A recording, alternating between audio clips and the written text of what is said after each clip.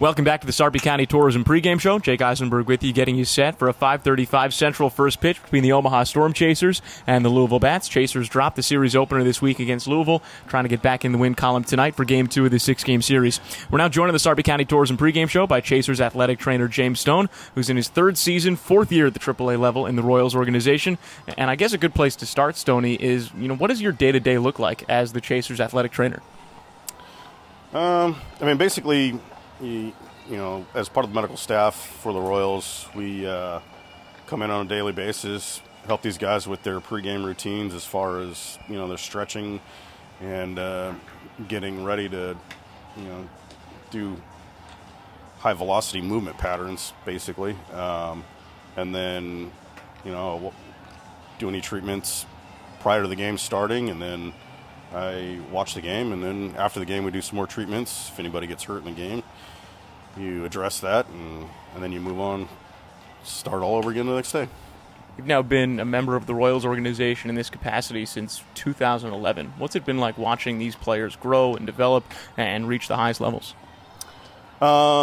It's interesting because I have a lot of, in years previous, in 19 when I first got here, I had a lot of the guys that I'd come up with through the system. So I knew a lot of them. Again, they're all like my kids, so you kind of move up and watch them grow. This year is a little different because I hadn't had an opportunity to have majority of these guys. Obviously just being up here and them being at lower levels. So it's fun. It's fun watching. This is a fun group to be around. Obviously the amount of guys that we've promoted this year is really cool. It's, again, you get as excited for those guys as you do your own kids, watching them, their dreams come true. So it's a pretty cool feeling.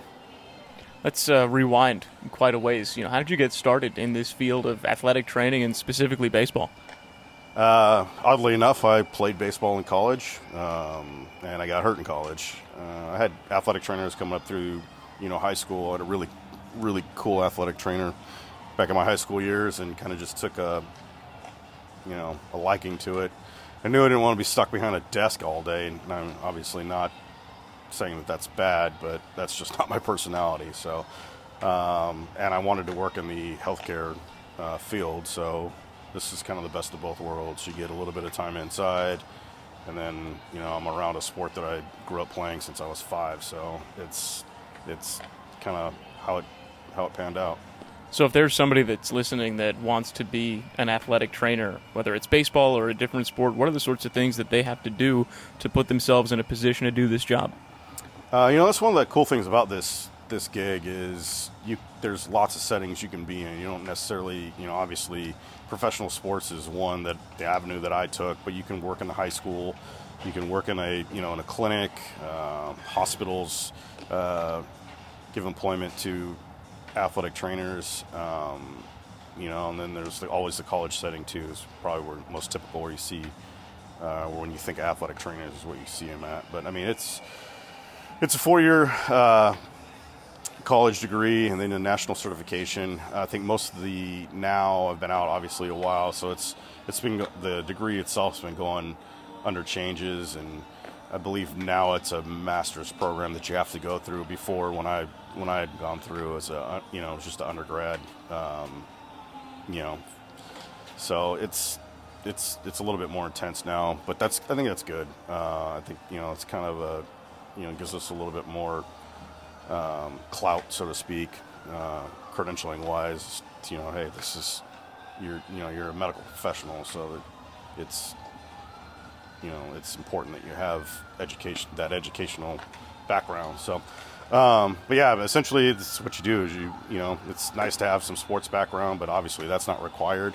I feel like for me, it helped me understand a lot of these injuries that I'm seeing a lot better, just because I've gone through some of them and I understand what some of these athletes are going through as far as when they do get hurt. So, it's kind of nice, to have that background to fall back on too. But I know plenty of people that never played a sport in their life and, also do this job. So.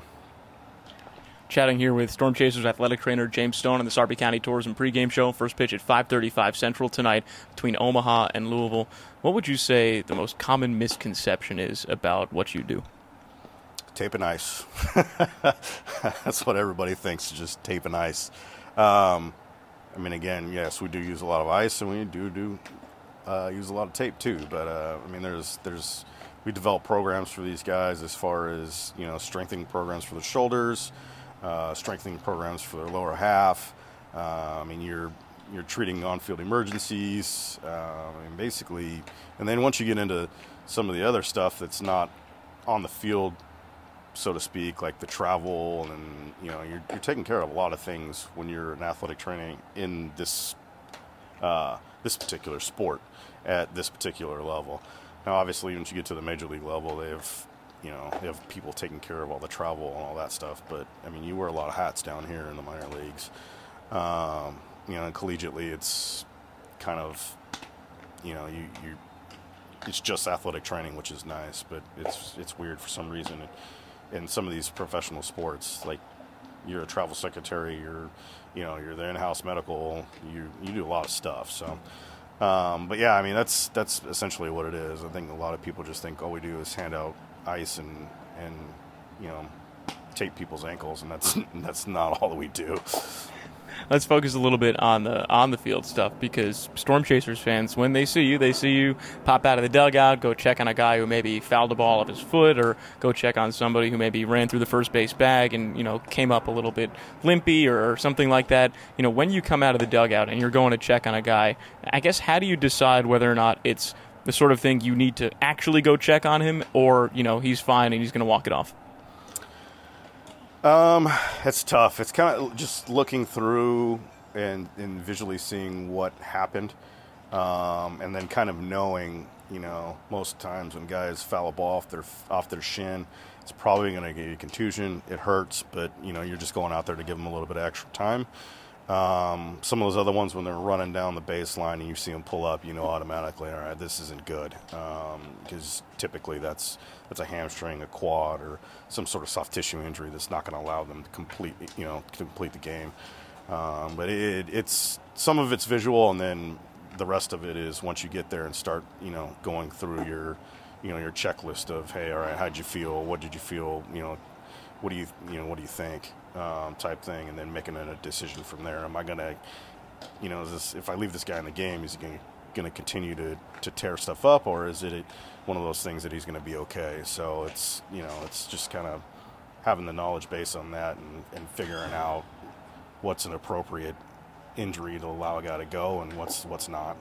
And the assumption is, well, not the assumption, but every player is different and is going to have different thresholds for pain, different muscles, different everything. So how do you determine whether or not, player X can stay in the game, but player Y has to come out? Or maybe pitcher X should take a couple days off throwing if his arm is sore, or pitcher Y can do some more strenuous exercise or move on to the next portion of his rehab. How do those things kind of figure themselves out over the course of a season with you? You're right. I mean, everybody's different, and that's why we kind of like to make all these programs, different for people. But when it comes to injury-wise, for me, it's going through the questioning. I've asked a certain set of questions based on what I think is going on, and if I don't like the answers, then they're coming out. It's just kind of how it is.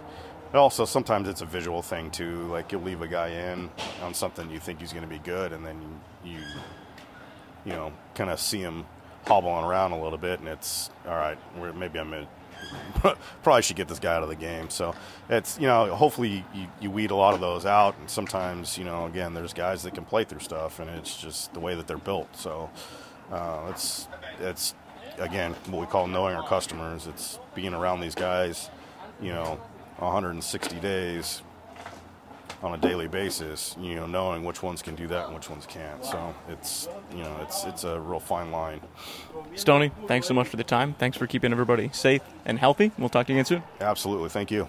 Be right back in the Sarpy County Tourism pregame show. Starting lineups are next, and then first pitch between Omaha and Louisville right here on 1180 The Zone.